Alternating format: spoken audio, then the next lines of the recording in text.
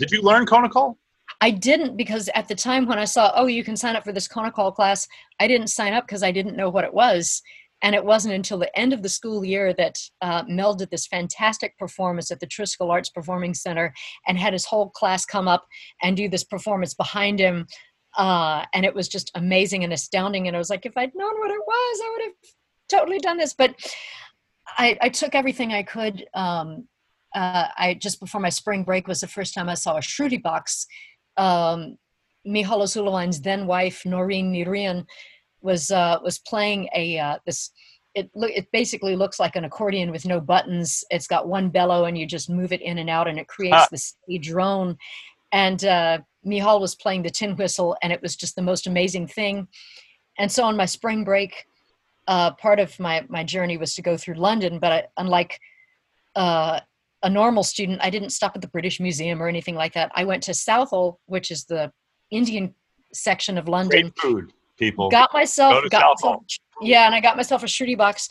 And just before spring break, we had been learning, I was all excited to show off my knowledge. We had been learning about South Indian composers who are some of them? Greats, who had been canonized in the Indian theology to what would be the equivalent of sainthood, 18th century composers. One was named Tyagaraja, one was called Syama Sastri, and one was called Muthuswami Dikshitar.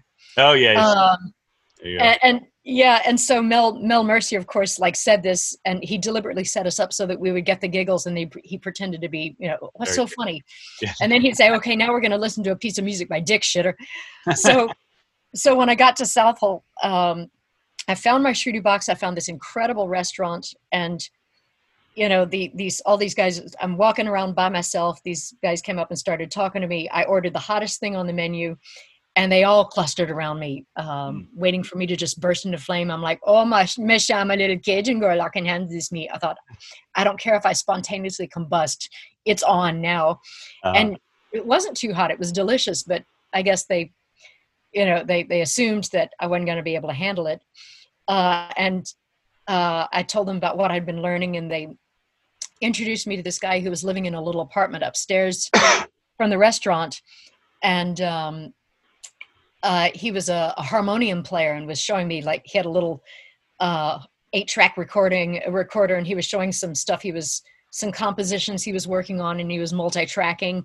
And I was all excited. I was like, yeah, I've been learning too, about Tyagaraja and Muthuswami Dikshitar. And he looks at me, he goes, Dikshitar? Ha, ha, ha, ha, ha, ha. I was like, God damn it. I ended up using this as a running gag in a story that I recently published in an anthology called Across the Universe, which imagines alternate Beatles. What if the Beatles had been space aliens? What if they'd been zombies? What if they'd been wizards? So I did mine as what if they had been Cajuns?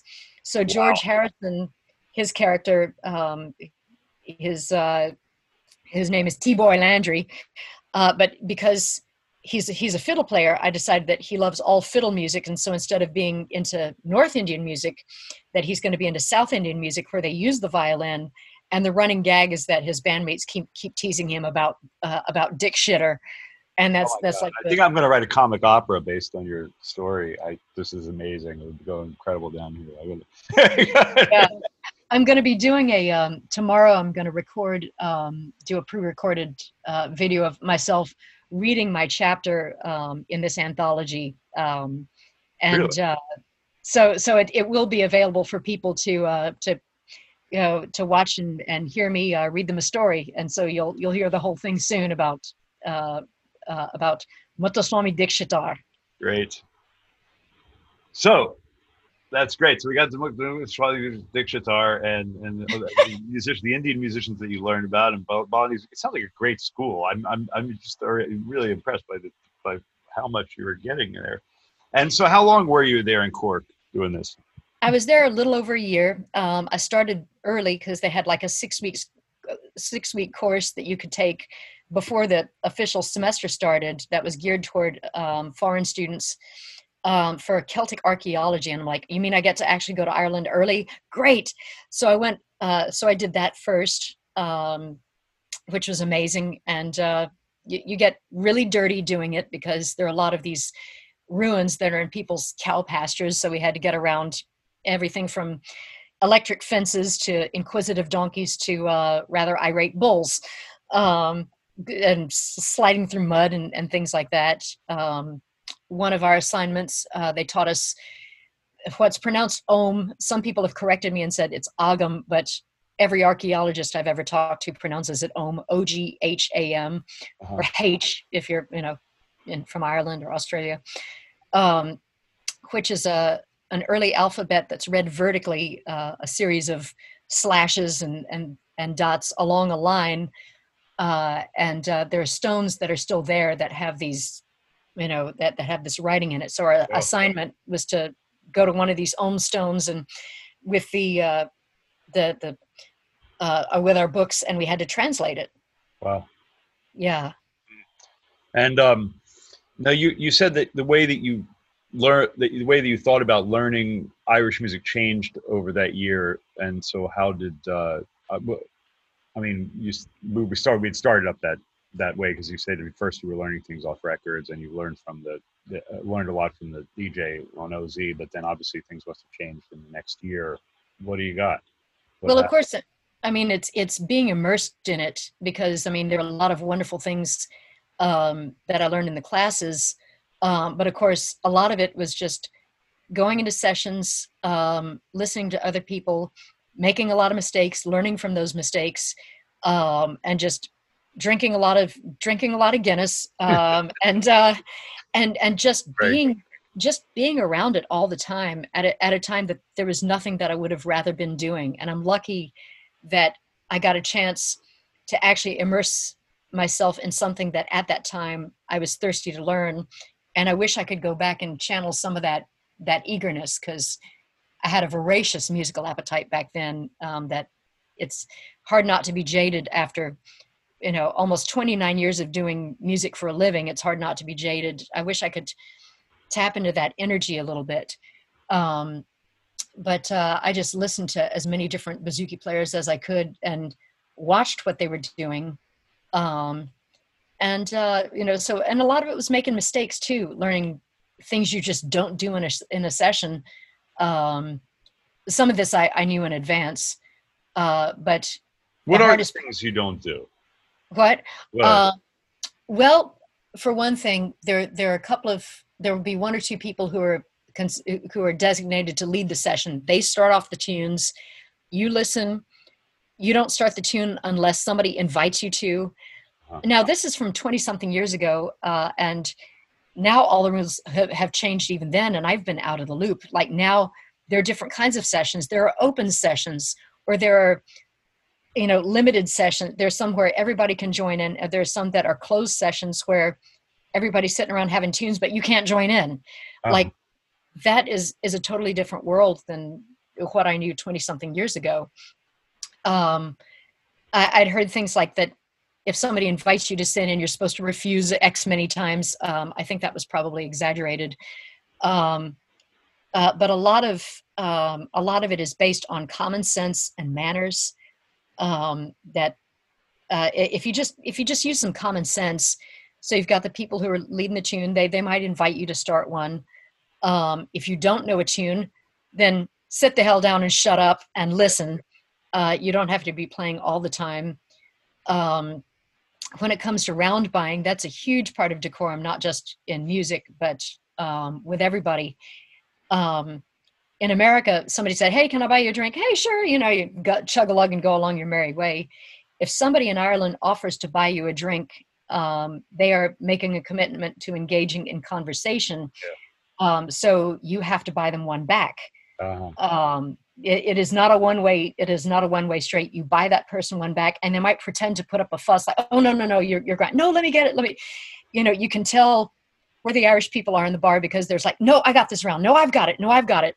Yeah. But I started thinking about it. Like, for instance, if you're going out with three friends, you're going to be having at least 4 drinks. If you can't keep up with that amount of alcohol consumed, then on somebody else's round, order something non-alcoholic. Order a Coke or or sparkling water or something like that. But it's not only a way to show that to be inclusive, but it's a good way to look, by judging by the levels of drinks, who's doing too much talking and not enough drinking. Yes. That's my philosophy. That sounds good.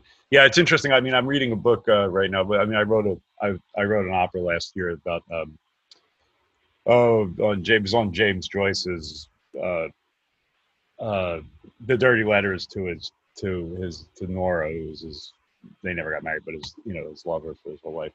And amidst this, there was very interesting book that I rolled across. It's called Party Pieces, that had to do somewhat with the mannered behavior and understood inner things that are in Irish modes of holding forth. That's why it's called Party Pieces there, and what the inside rules of that are, and the depictions of it that are masked or otherwise stated in various different kinds of shading between Beckett and James Joyce. It was very interesting because it had to do with a lot of the things that you're talking about there. I mean, it occurs all over the place.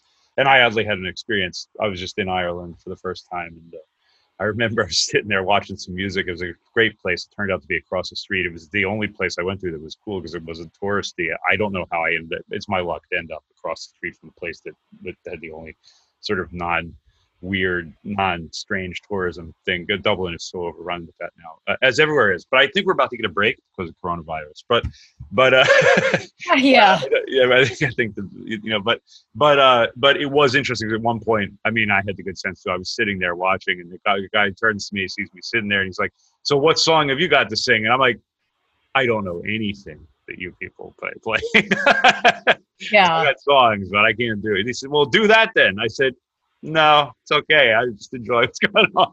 And yeah, I'm very glad, it's a reasonable thing, it's like, because, but you could see it there. It was sort of the challenge, and I could see right away. I mean, it's just my instinct was don't say yes no matter what. yeah. Well, the thing is that at least back, when I was there, in most sessions, people who would at least participate in the session would get at least one free drink. When I was in the North, if you played, you drank free all night long because, people appreciated it more because I was there. I spent a lot of time up in the North, and it's the reason that I don't do rebel songs, because I spent so much time up there knowing, one, this is not my story for the telling. This is not, it's not my place to say what should or shouldn't be done. And I met people from Protestant and Catholic, and most of them just wanted to go about their business and not bother anybody. Sure. Yeah. But all that being said, people had a lot more appreciation for trad music when it was happening, because it was occasionally a treacherous thing to do.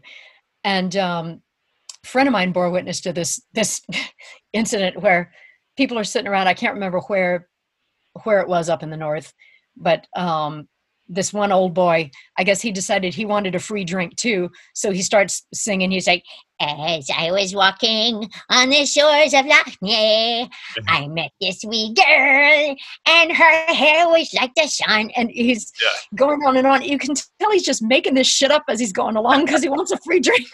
He's trying to get one in, right? Yeah, exactly. Yes. When you got back, now with this amount of information in you, you have to come back to Louisiana.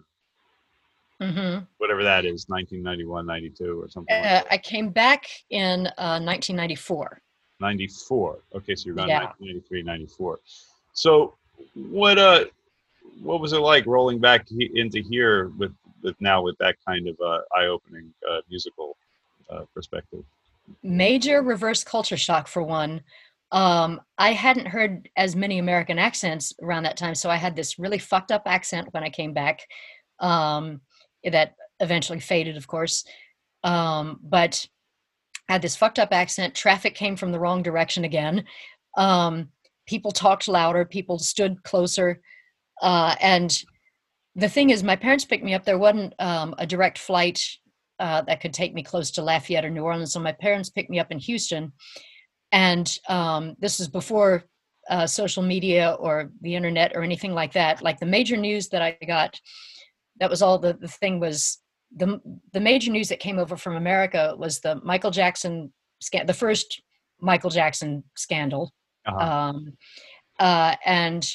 then the main things were like mad cow disease was all of a sudden a thing for the first time, and this horrible case that happened in Liverpool where these two guys, these two little boys, like 9 and 10, abducted a toddler in a mall and did horrible things to him and beat him and left him for dead by the railroad tracks. And everybody was trying to blame the horror movies that they watched instead of the elephant in the room, that the parents weren't paying enough attention to the children enough that they probably said, this is not a good idea to watch, So this went on, those are the main things that were going on.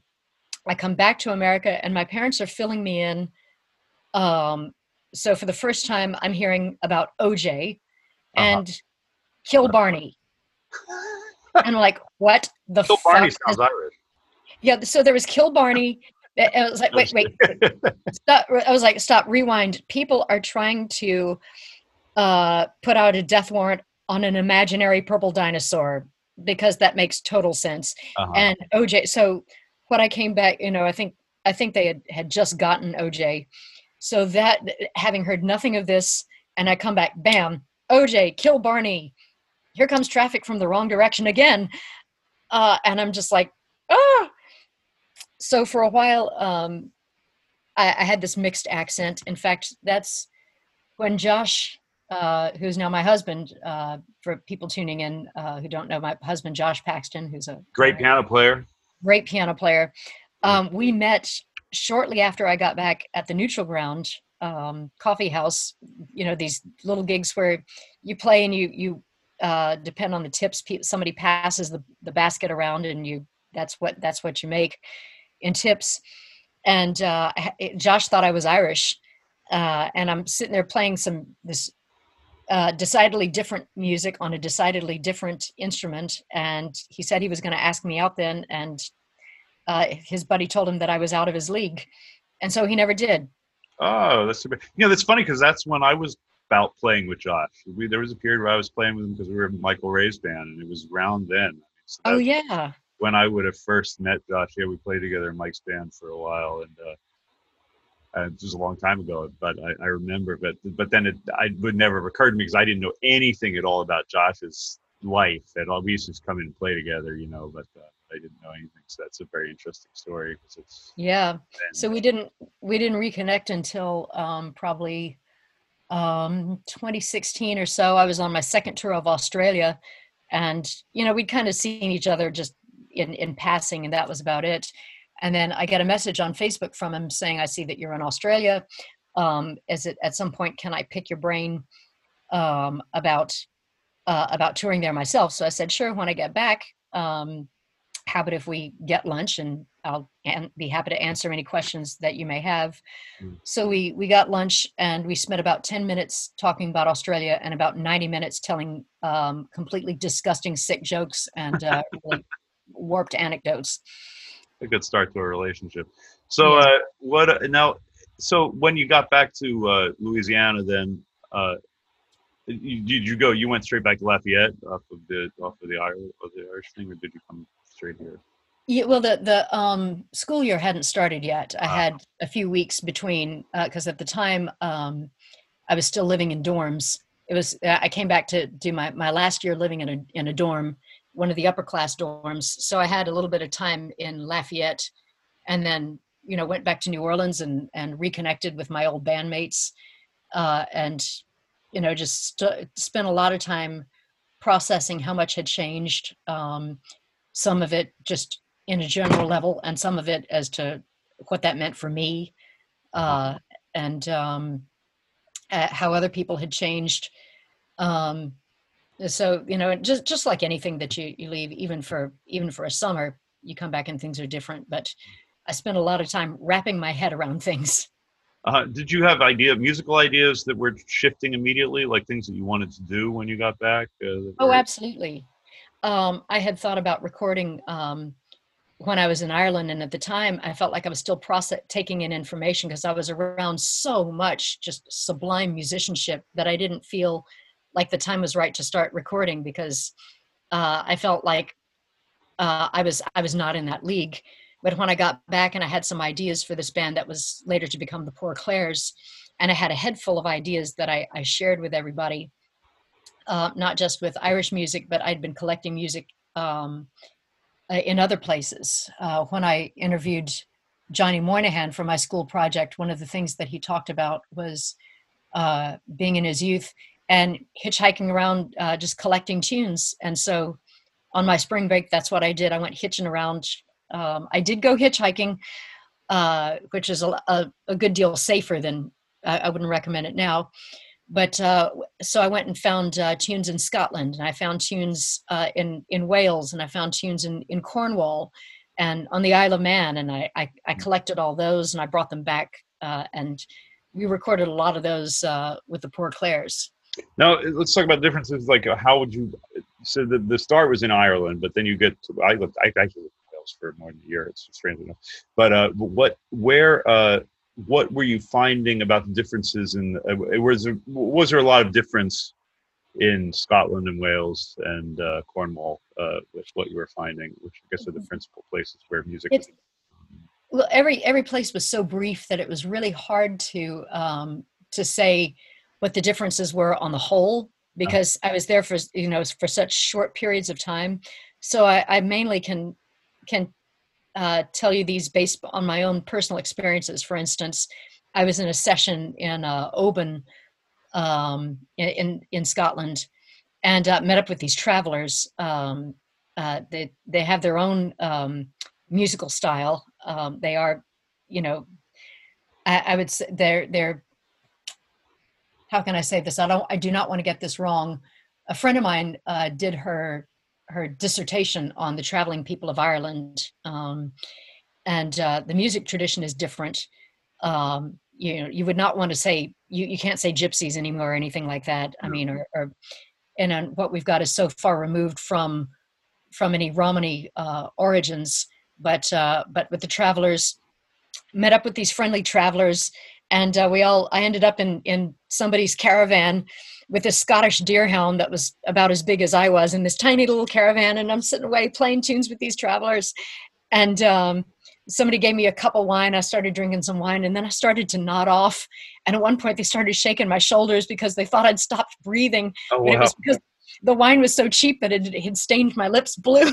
So they thought I'd stopped breathing. Great.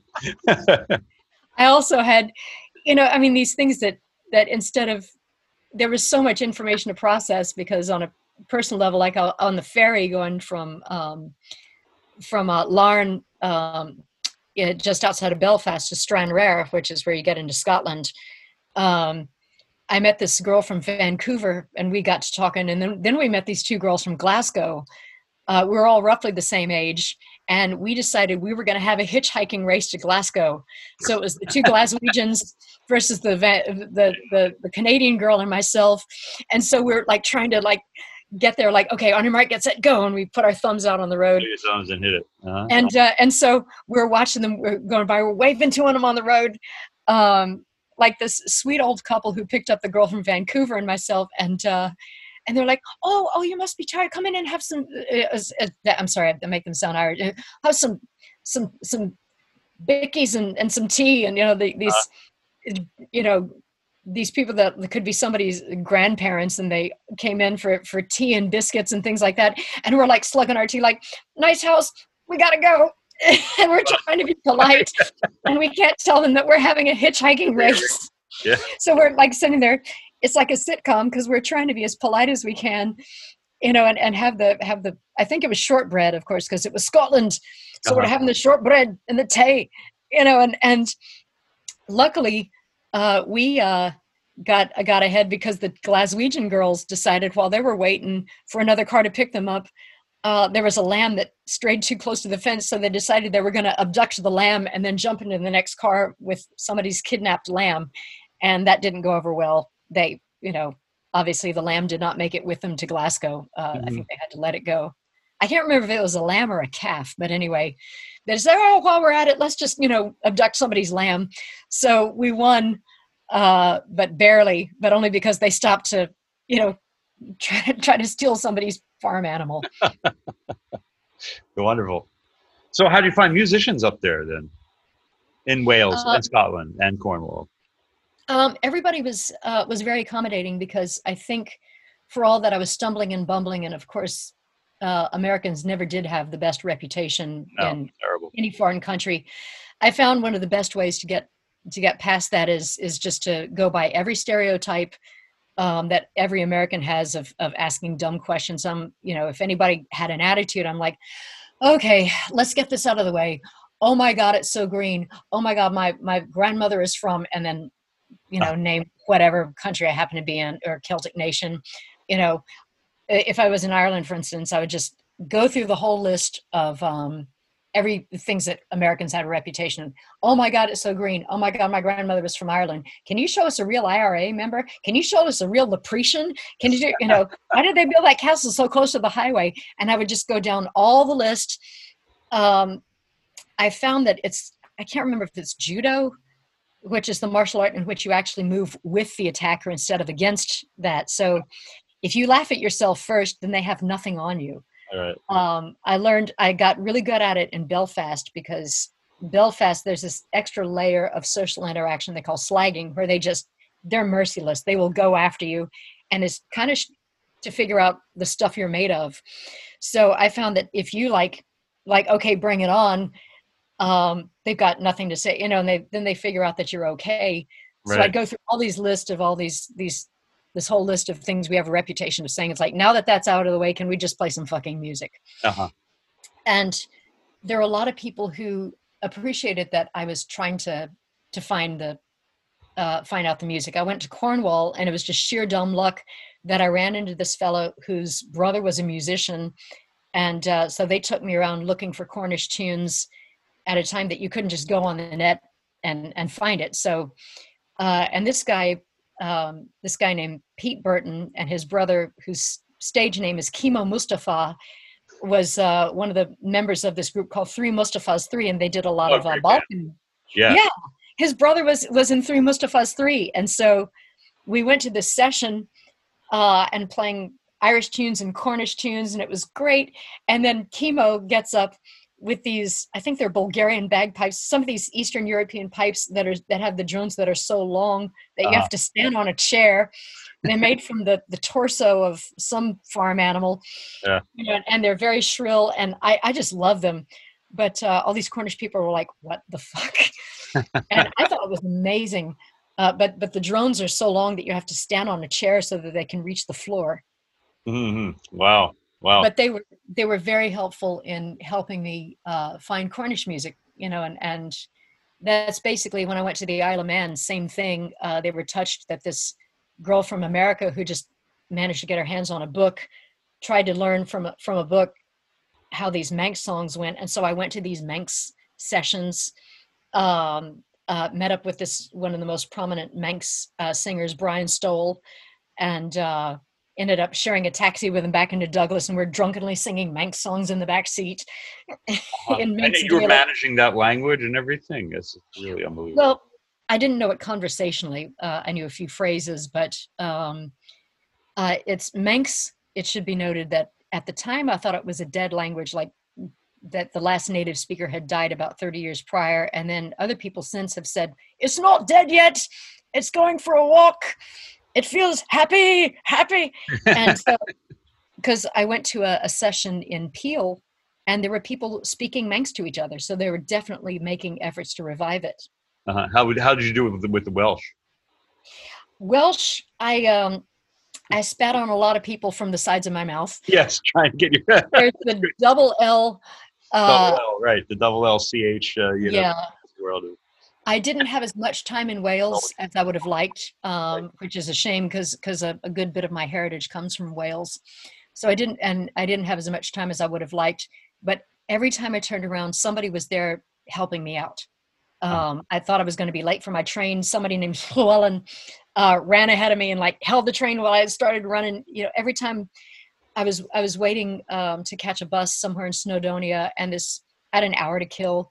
And this sweet elderly couple came along, and they said, you've got an hour before your bus is going to show up. Why don't you come in and have some soup and some tea? Mm-hmm. The sweet old couple, they never had any children. And just things like that. Great. A kind of hospitality that you cannot put on.